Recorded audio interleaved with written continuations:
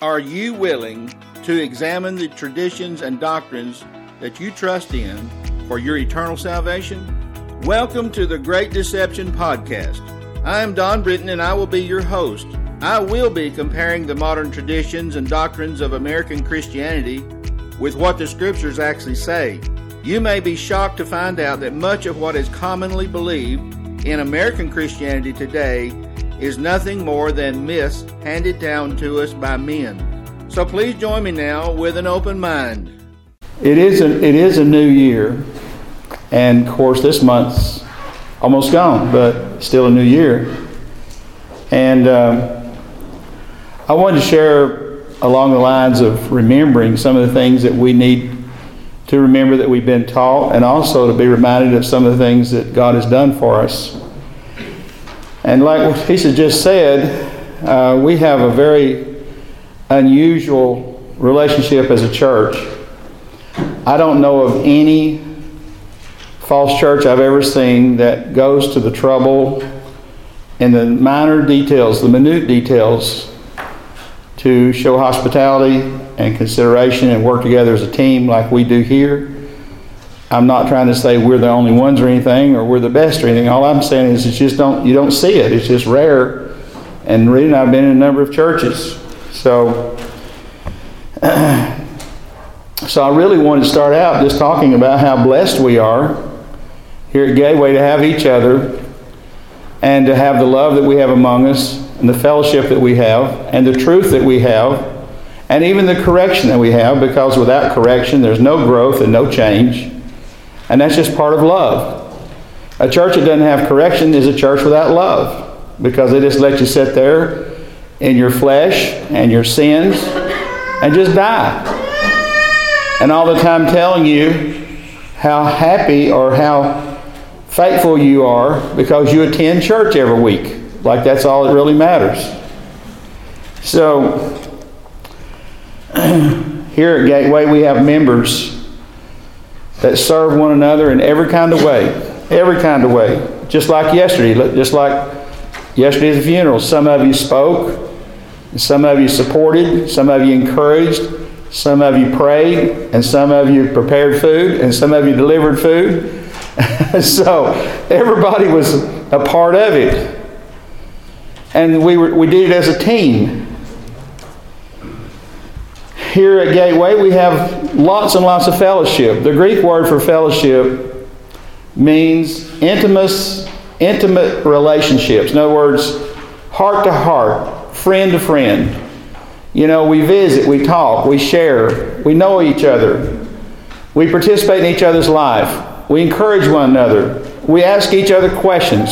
We challenge one another. We correct one another. We love one another. We serve one another. And like I said, in every kind of way, we serve each other, whether it's a physical need, or if it's a spiritual need, or if it's just a need to share the word or encourage. We do it. It's all part of what we do as a whole. There's even been times there's been financial needs, and we find a way to help meet that. So among us here at Gateway, there's an abundance of wisdom, an abundance of talent and love and experience, and we share all of that. And honestly, when I sat in the big churches, whatever talent and wisdoms were there didn't do me any good, because when everybody left and went home, that was the end of it. We didn't have relationships. We didn't have heart to heart. We didn't come see each other. We didn't work things out if there was a problem. We just went back to church, sang the same old songs, and did the same old thing week after week. And not only do we have those things I've already mentioned, but we have the Word of the Lord. The Lord has delivered to us as a fellowship so many rich teachings and wise messages to change our lives and to get us out of our flesh and to wake us up and to grow us up and to mature us and to change us. And we never had that anywhere we ever went before. We had the same old messages, doctrines about the denomination, all about going to church, and a lot of psychology, and a number of silly jokes that the pastor would crack, and of course take up the offering. I have never been in a church like this myself. I'm blessed to be here with you guys. I'm blessed to know you. I'm blessed to call you my brothers, my sisters, and my friends. Not only have I never been in a church like this, I've never seen one like this. So I wanted to start off by just encouraging everyone here to not take it for granted what we have and what God has done among us, and to really appreciate it and appreciate each other. And I just want to review a little bit about what makes us different concerning meetings. For an example, I know we don't get together as a group all together like this, except every once in a while. We try to do it once a month, but sometimes different things prevent us from it. But let me talk to you about how it was in the early church.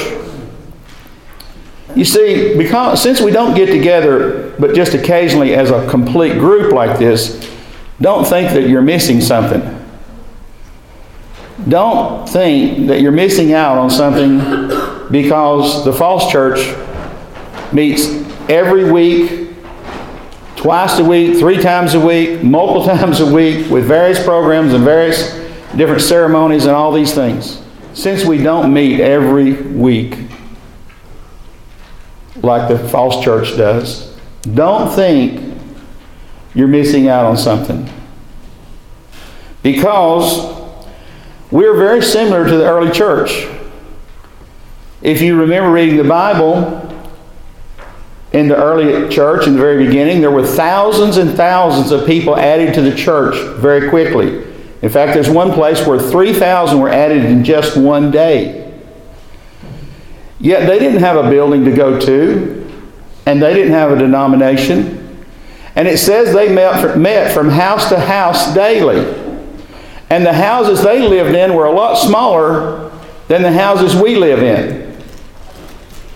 So how did 3,000, 6,000, 10,000, 20,000 people meet daily from house to house? It's exactly the way we do it. 2 or 3 meet here, 2 or 3 meet there. Some go over here, some go over there. Some visit this person, some go to that person. 2 or 3 get together, 4 or 5 get together. 1 or 2 get together in a different house all over the place, all the time, every day. Somewhere somebody's meeting. Every day somebody's talking to somebody. Every day somebody's visiting somebody. And I guarantee you, in Gateway, there's not a day goes by that we're not meeting from house to house. There's lots of fellowship. There's all the fellowship you want. If you don't feel like you're getting enough fellowship, it's your fault, because you're not calling somebody, you're not inviting somebody, and you're not checking on somebody, you're not caring for somebody, you're not visiting somebody. So if you don't have enough fellowship, then you need to look at yourself and say, why am I not? Because it's here. For an example, Reed and I typically meet with somebody at our home 2 or 3, sometimes 4 times a week. I know Mike and Tisa do it. I know that Kyle and Kenzie do it, and Liz and Brandon do it, and Tim and Linda do it along the way, and Scott and Barbara had people over and doing stuff with the young people and ladies' meetings. And all the rest of us, if your name's not mentioned, don't feel bad. Everybody here is doing it in some level or another, meeting with somebody on a regular basis. Then we have youth meetings and ladies' meetings and men's meetings. So there's no shortage of get-togethers, just because we only get together here all together at one time once a month or even less. You remember what Jesus said about that? He said, where 2 or 3 are gathered together, there I am in your midst. That's all it takes to have church. We've been so programmed by the religious world that we got to go to where the clergy is. We got to go to where the worship service is. We got to go to the big building. But that's just not church. Church is the people. Church, the word church in the Greek it means those that are called out. It's the people of God. Wherever they are, they're the church. It's not the organization, it's the people. So, not to mention all the meetings. Besides all the meetings that we have personally, one-on-one, then there's all the text and the emails and the phone calls. and conferences on the phone, checking up on people, following up with people. There's just no end to it. So what are we missing then that the big church has? Nothing. Oh, someone say, well, we don't have Sunday school for the children. I'm sure glad we don't. You remember we did the research about how Sunday school got started, and we did the research on how it actually hurts our children to send them to Sunday school because we don't know what they're being taught. We don't know the opinions they're hearing. We don't know the doctrines and philosophies that somebody's given them. So some stranger in Sunday school is going to teach our children while it makes parents lazy and neglect to teach their children at home. Well, I'm glad we don't have Sunday school. Because you know why? God has called each of us parents to be our own child's teacher. It's our duty and our job to teach and train our own children, not Sunday school. So anyway, when Rita and I used to go to the Falls Church, we went to church all the time, it seemed like. We were, as I used to say, church to death. It was Sunday morning, Sunday night, Wednesday night, choir practice, visitation, youth meetings, prison ministry, visitation. Did I mention that already? Well, anyway, you get the picture? It was something all the time. So we were running and going and running and going and running and going. We didn't have time. This is what's so ironic about it. We didn't have time for our marriage to work on it. We didn't have time for our children to really spend any time worthwhile with them because it's get ready to go to church again. And we didn't have time for God. Of all things, we didn't even have time for God because we went to church so much. And then we were called faithful because we were always there. But we weren't faithful to God. We were faithful to some man's institution until we learned better. So as you know, Gateway, here at Gateway, our church, at this place, we have loving and real personal relationships with one another. It says in 1 John, it says, when we have koinonia, that is, intimacy with God, we have it with one another. And when I was in the big church world, we tried to have a relationship with God, but we really didn't have any relationship with anybody there other than whatever we did in the building. When we got out of the building, it was all over with. But here we're different. It's not about going to a building. It's not about ceremonies and rituals. It's not about singing in the choir. It's not about attending Sunday school. It's about knowing each other and helping each other and walking in love with each other and training and correcting and instructing and loving each other till we all grow into maturity, until we become the perfect man that God has called us to be. So as a result, our pattern of church here is almost exactly like the New Testament church. But see, the difference is that the false church, it wants to herd everybody in like a herd of cattle into a building, into the corral, and then everybody sits there and watches whatever they do there, and then they take your money, and then they tell you how faithful to God you've been and how you serve the Lord because you came and sat there. And then people feel, oh, I've served the Lord because I sat here for 2 hours or 1 hour or whatever and put my money in the plate. So anyway, I want you to remember how blessed we are to have a church like we have, to have each other, which is really the church. And I want you to also recognize how rare it is to find that. So don't squander what God has provided here. Don't come and sit here and listen but not really obey. Don't come and sit here and listen and not really change, because you will have wasted such a precious and rare opportunity to know God and to please God and to grow in God, because it's just not around anymore. Our whole country is falling apart. The whole church world is corrupt. And for us to have what we have, we're like just a little bitty spot in the universe. But we have each other, and we have the Lord, and we have truth. So don't squander it. The next thing I'd like to just remind you of some of the recent teachings we've had, just to review. You remember we talked about how we're to handle concerning our past, what we went through growing up, how we were treated, how we've been abused, so forth and so on. You remember Paul wrote in Colossians 3, verse 1, he said, "Therefore, if you've been raised up with Christ, keep seeking the things above, where Christ is, seated at the right hand of God. Set your mind on things above, and not on things of the earth. For you have died," that is, you've died to the old life, "and your life is hidden in Christ." So the question I brought up was, if your old life is hidden in Christ, why keep dwelling on your past? And even keep on talking about it and talking about it and talking about it and thinking about it and running it over and over again in your mind. Whatever you've suffered, it's supposed to be hidden in Christ and behind you. He even says in Isaiah 43:18, he says, "Do not call to mind the former things, or ponder the things of the past." I'm not saying is anything wrong. If you're sharing with somebody how God has changed your life, you can say, "I was a drug addict, I was an alcoholic, I was an adulterer, I was whatever. But the Lord transformed my life." The real testimony is about what God has done, not what you've done, but what God has done and how He's changed your life. And so that just gives people some context.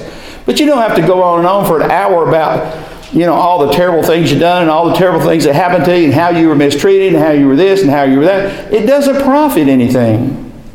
It doesn't profit anything for you to think about it that much either.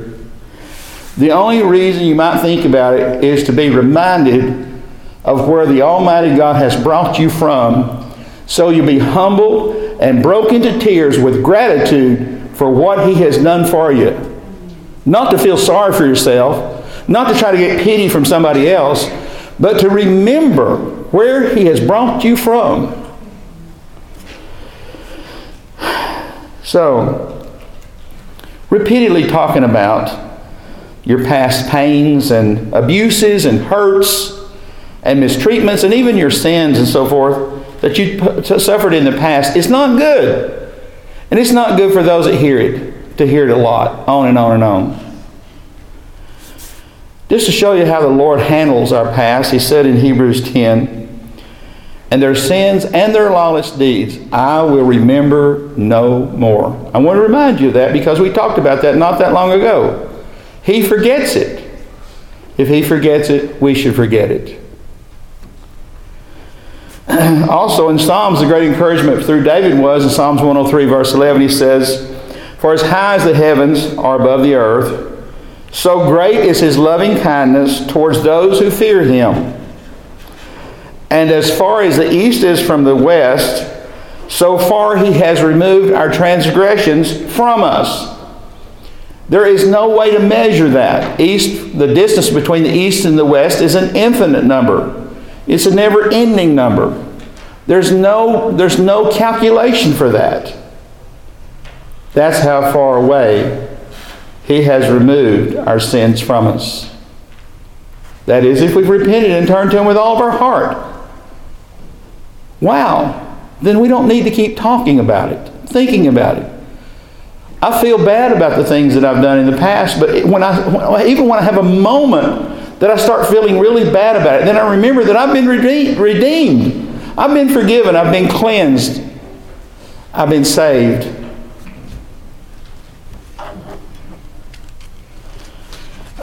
So not only are our transgressions removed that were in the past, our past itself is removed. So our testimony, again, should be about what God has done for us to redeem our lives and not about how terrible our life was. And in association with that thought, I want to remind you too that we also talked recently about, sometime last year, we talked about the problem of having bitterness. And that bitterness oftentimes is associated with our past. But I want to remind you of what I call the human dilemma.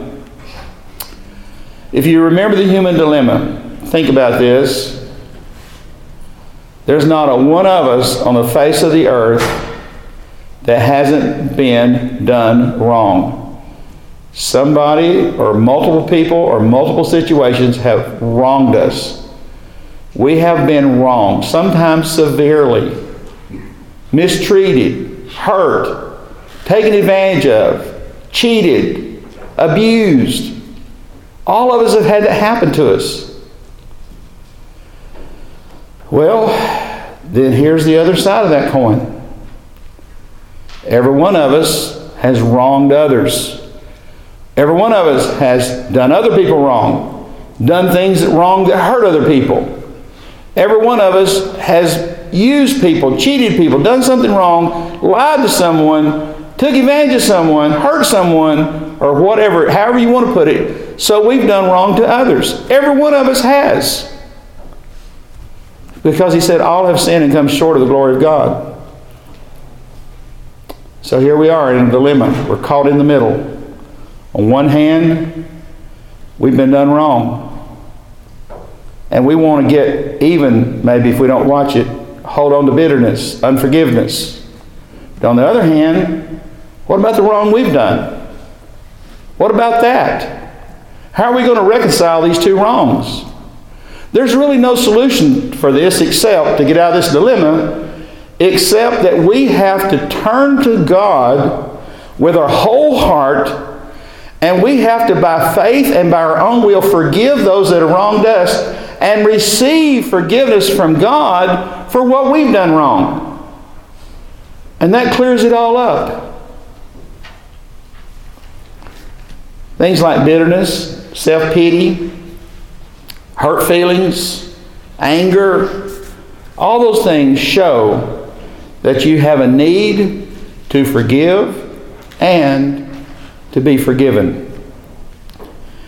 Jesus said, whenever you stand praying, forgive if you have anything against anyone, so that your Father who's in heaven will also forgive you your transgressions. But if you do not forgive, Jesus said, neither will your Father who is in heaven forgive your transgressions. So there's that dilemma. You got to forgive to be forgiven. If you don't forgive, you won't be forgiven. You're caught in the middle. And I can tell you that having thankfulness for God's willingness to give us the chance to start over, I call it being born again, that chance that He would give us, the opportunity, the privilege to give up our old life, to be cleansed from our old sins, to start all over, to clean the slate, to give us a new life in Jesus. The thankfulness that we should have for that should go a long ways towards making it a lot easier to forgive those that have wronged us. And if you add to that a spirit of humility, recognizing that you didn't deserve to be forgiven, and who are you to hold something against the other person? So adding humility to thankfulness gives you great power to forgive anyone of anything. And then you're free. Oh, there's nothing like that freedom. I was a bitter young man. I remember what it was like to be bitter. And I found out what it was like to also be free. Another thing that we talked about this last year was about simplicity. This topic has come up again and again. Why do you think it keeps coming up? Do you have any idea why it would come up again? Oh, you do? Well, good. So I don't need to cover that again, right? Okay. Well, I'm going to cover it a little bit. It's not simple. I want to remind you that we're supposed to live, according to the Scriptures, a simple and quiet life. Simplicity is the opposite of what the world does all the time. See, the world goes all out for stuff. It goes all out for parties. It goes all out for sports. It goes all out for fun. It goes all out, for if it has a get-together, if it has a birthday, if it has, whatever it has. It just goes all out. It goes over the top. The world is extremely excessive about things. It makes things complicated. The world is anything but simple. And simplicity also means that you do everything with sincerity and simple in heart with only one motive. Now this is very important to remember. If you're trying to please men, or if you're trying to look good to men, or if you're trying to appear like you're something that maybe you want people to think you are, in other words, pride's working, you're going to complicate things. And you're going to stumble. But the spirit of simplicity has in its heart to only do one thing. Whatever it's doing, just to please the Lord. It's not to look good. It's not to get the approval of men. It's not to make others think highly of yourself. It's not to make a show. It's simple of heart, and that your motive is to do the right thing in any situation, irregardless of what anybody thinks, but just to do it because it's the right thing, and you just want to please God. That's simple heart. That's a simple heart. That's what God is looking for. And this simple heart also simplifies other areas of his life.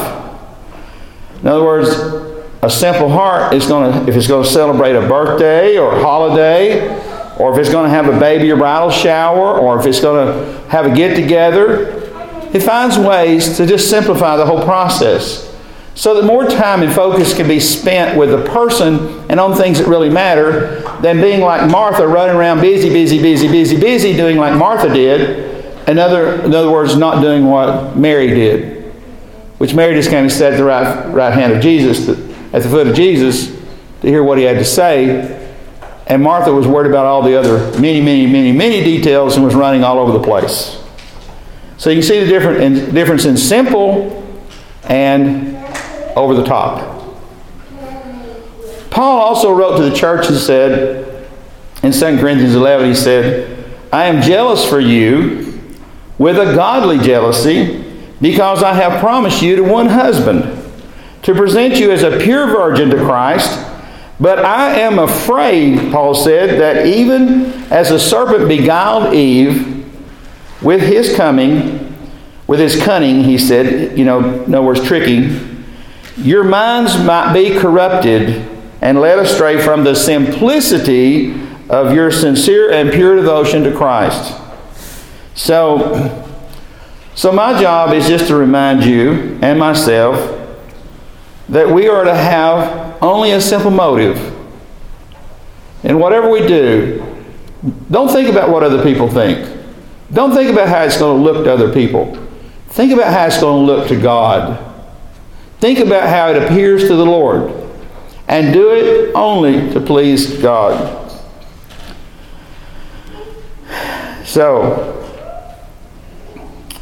And when you have the simplicity of heart, then your eye is clear.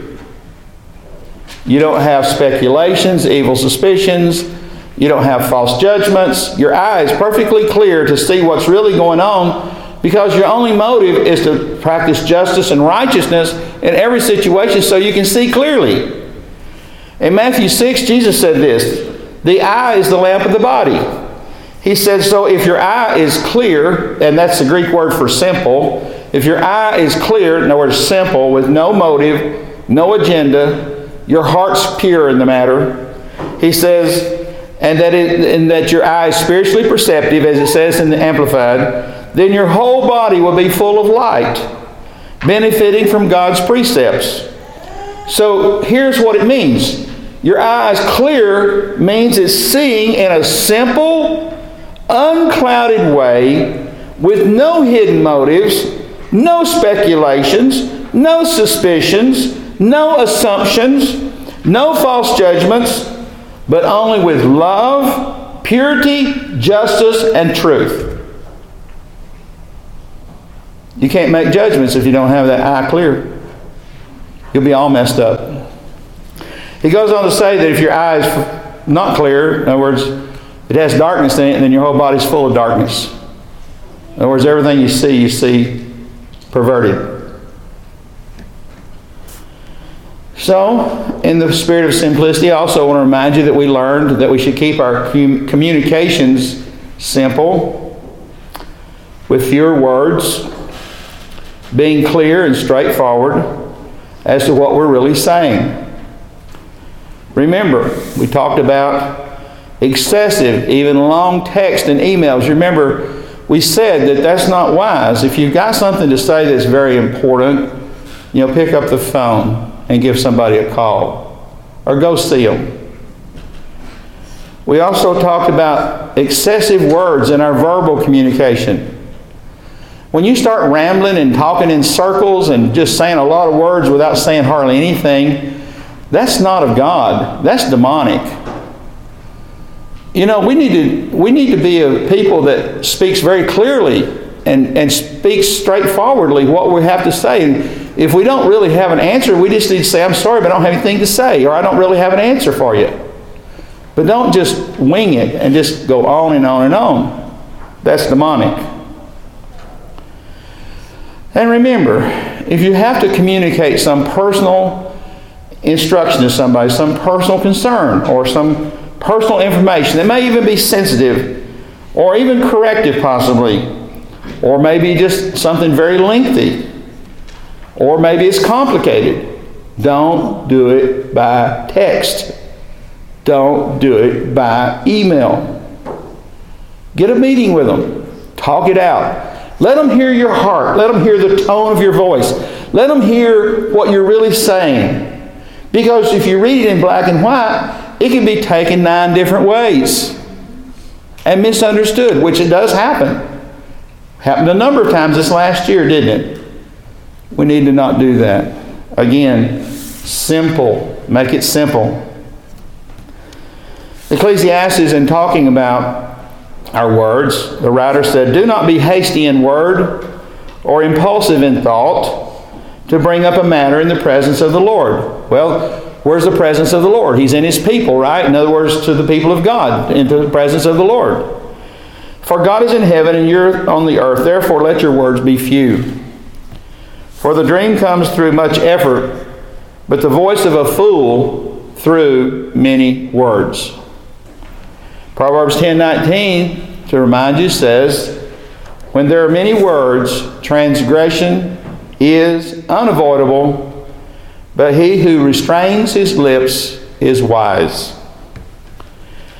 And Jesus also said that when you stand praying, in Matthew 6, He says, when you stand praying, do not use meaningless repetitions as the Gentiles do, for they suppose that they will be heard for their many words. So you know what? Our prayers don't need to be complicated. I don't know, have you thought about this? Did you know that God can read our minds? Do you know that you don't even have to use words with God? I mean, just thoughts and groans and moans and cries and tears and biting your pillow and putting your arm around it. He hears your heart. God hears what you're saying. It's ridiculous to quote a bunch of long words to God. It's like, He gets it. It's just like sometimes, when you understand what somebody's about to tell you, and they go off on this long rant, and you just say, look, I got it. You don't need to keep on. I get it. You know how you feel when, you already get it, and they still want to tell you more, and say, no, I get it. Well, that's the Lord saying, look, I get it. I know what you're here for. I know what's on your mind. I can read it. I know better than you do what's on your mind. So, you don't have to use a lot of words. Just fall down before Him. Open your heart up to Him. Cry out from within. He knows. He gets it. So concerning simplicity, the reminder is this. in every part of your life. Make everything as simple as possible. Okay? Also, in recent times, sometime last year, we talked about how desperate we are for God and the things of God versus maybe God just being an abstract concept to us. So I raised this question in discussing this idea. I said, do you really hunger and thirst for righteousness? Do you really hunger and thirst? Do you know what it is when you get hungry? I'll be back in my office working, been back there for a few hours punching numbers, and I get hungry. So guess what I do? I don't just sit there and keep punching numbers. Guess what I do? I start looking around the house. I go to the kitchen. What's in the refrigerator? What's in the snack drawer? What's in the chip drawer? I start looking around. What can I make a sandwich with? I'm hungering for something to eat. If you're hungering and thirsting for righteousness, wouldn't you be like searching for something to eat? Wouldn't you be calling on the Lord Lord, I'm so sick of myself. I'm so tired of being lazy, so tired of being this, so tired of being that. God, can you do anything for me? I'm asking you. I'm seeking for help. I'm hungry for righteousness. So the question is, are you desperate? Or is God just another concept like the man in the moon or the tooth fairy, or is he real or not real? Or, I was reading something and there's questions about God being even in existence, and I kind of thought about this and that. Or is it just a concept to you? Just a kind of an abstract concept about God? Or do you pray like you really believe that He's really alive, that He really hears you, that He really cares? How do you pray? Do you cry out from the heart to the Lord? Or do you talk to Him in a monotone voice like, oh Lord, I wish that maybe you could help me with this problem? Or do you say, Lord, help me, please hear me? Are you desperate? Or is He just an abstract concept? Well, think about it here on the earth. Let's say you got in some trouble, and the only one that can help you is the judge. And so you get to go before the judge, and the judge says, okay, sonny boy, tell me why I should let you go before I throw you in jail. So, how would you appeal to the judge? Would you appeal to him with heart of passion? Oh, Your Honor, if you just let me go, I'll go the straight and narrow. I'll never do that again. I'll even go help the poor, and I'll give my time to society, and I'll treat my dog good. I'll do everything right, Lord, Your Honor. Or would you just give him a ho-hum request? What do you think? You getting a picture? Are you desperate? Or is this just abstract to you? Abstract means something existing in thought, or maybe just as an idea, but not having any real concrete existence to you. In other words, it's kind of like, yeah, I kind of believe in God, but, I don't know. I can't see Him. I can't really, In other words, it doesn't have a concrete, solid belief system. And you can tell that He's abstract to you by the way you pray. You can tell He's abstract to you by the way you seek Him or don't seek Him. You can tell He's abstract to you by the way you never seem to change. You can tell He really is not real to you because you haven't changed. Right? It's just another abstract idea. But the meaning of reality is, it's knowing the truth about or the state of things as they actually exist. In other words, you believe that God really exists. You believe He's been around forever. You believe that He actually hears you. You believe this very complex universe and how all of us are made, our bodies, the animals, the birds, the trees, how that a cow is a milk-producing machine who eats grass, and grass comes from dirt. You look at all that and you say, there's got to be a God. So you believe. But you believe it with your heart, not just an intellectual type thing. It really grabs your heart. And then it's real to you. And so you don't speak to Him mamby-pamby, monotone, humdrum, emptiness. You talk to the living God, the Almighty, who knows everything, every thought. He's aware of even when a sparrow falls to the ground. He knows how many hairs on my head. Even though I've lost a few the last year, He still knows how many's there now. He knows He's keeping count of them. How He does that, I don't know, and I don't care. I don't have to know how He does it. If you've got to figure out how He does it, you're never going to have any faith. He doesn't have to tell us how He does it. I don't know. All I believe is that He does. So the question is, do you seek for answers from the Almighty God again and again until He delivers? Or do you just go a time or two, maybe make a request, and then, didn't seem like anything really happened, so just forget it and go on. Is that what you do? I'm just asking because either He's real or He's abstract to you. And if He's real, then you really believe that what He said is if you keep on asking, He will answer. And if you keep on seeking, you will find. And if you keep on knocking over and over again, He will open the door. If He's real to you, you believe that. And then you won't let up until He moves heaven and earth to answer your question. And it may not be the way you want it to answer, but it'll be answered. And so now that you've been praying like that, or you should have been, let's say you should have been, maybe you have, maybe you haven't.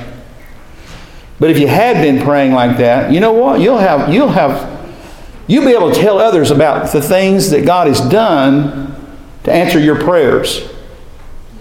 You can tell again and again how you prayed and how later he did this, and you prayed and He did that. You prayed and He answered you this way. You prayed and prayed, and lo and behold, it came to pass, and you rejoiced and praised God that He heard your prayer and delivered your request. Or you don't have anything at all to tell. Others are sharing what God has done, and you have nothing to tell.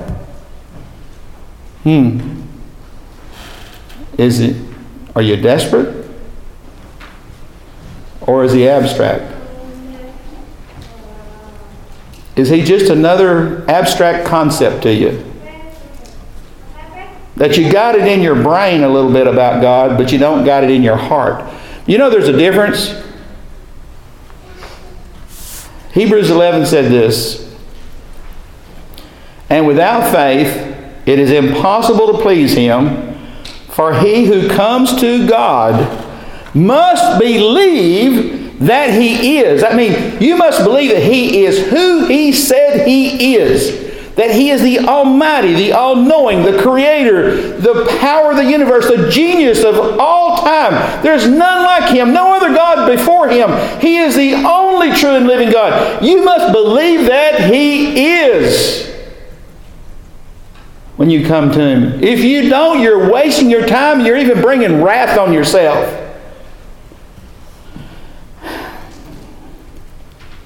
And that He is a rewarder of those who seek Him. If I couldn't believe that, I've wasted the last 43 years of my life studying the Word and teaching the Word and trying to help people follow the Lord. I just wasted all that time. I should have been on the beach somewhere. If I can't believe that, what can I believe? So I'm just reminding all of us, again, we're in a new year. Let's believe God. Things are getting dark around us. This earth is getting darker by the hour. Our country is going down, down, down. The whole church world has fallen into apostasy. The only hope we have is in Jesus Christ. The only hope we have is in a relationship with God. That's the only way we can help ourselves, our children, our marriages, our souls. It's to be in a personal, sincere, wholehearted relationship with God. So please be reminded and believe in Him and have a real and sincere and desperate relationship with Him. When you come to Him, come desperate for Him to do something for you. We all have needs. And come to Him like you really believe He cares and that He has power and He has authority and He's willing.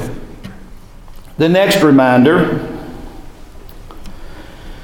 that I want to remind you of is about this comparing ourselves to others and jealousy that comes forth from it. It's been a real problem. Let me tell you how big of a problem it is. For those who do that, compare themselves among themselves, first of all, he says you have no understanding. And secondly, when jealousy enters in, you'll not enter the kingdom. Jealousy will block you out of the kingdom of God. You might as well be a murderer as to have jealousy in your heart. So Paul wrote this in 2 Corinthians 10. He said, "For we are not bold to class or compare ourselves with some of those who commend themselves. But when they measure themselves by themselves and compare themselves with themselves, they are without understanding." In John chapter 21, John wrote this about what was going on. And it was when Peter was with Jesus and the disciples. And they'd been talking about at the end how things were going to turn out. And Peter, turning around, saw the disciple whom Jesus loved following them. The one who also had leaned back on his bosom at the supper and said, "Lord, who is the one who betrays you?"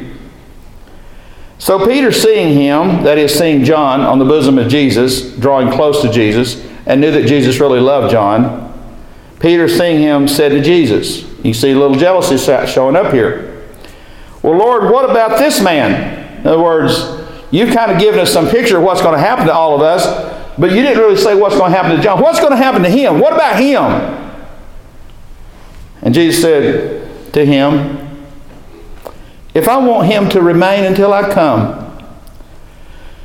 what is that to you? Follow me." In other words, if the Lord blesses somebody here among us more than He blesses someone else here among us, so what? What is that to you?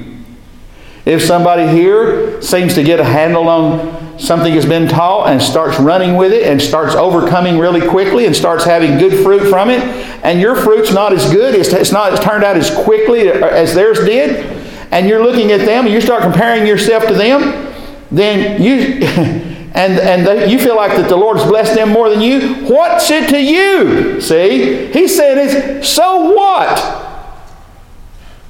Just follow Jesus. That hasn't got anything to do with you. It's evil. The church world is full of this. Men trying to please men trying to get approval of men trying to catch up with other men, and women doing the same thing and comparing themselves to this and their children and their marriage and their this and their finances, the big house they live in versus the smaller house, the big car, the new car, the older car, whatever. People comparing themselves all the time, trying to keep up, trying to save face, trying to look good, trying to impress. It's evil. What's it to you, Jesus said, if I gave him more? Just follow me, he says. Just follow me. That's all you got to do. Pay attention to your life and what I'm doing with you. You remember the parable that Jesus gave about the workers, the vineyard? This vineyard owner had this big vineyard and he needed some help, and there's a bunch of men standing around the street early in the morning needing some work.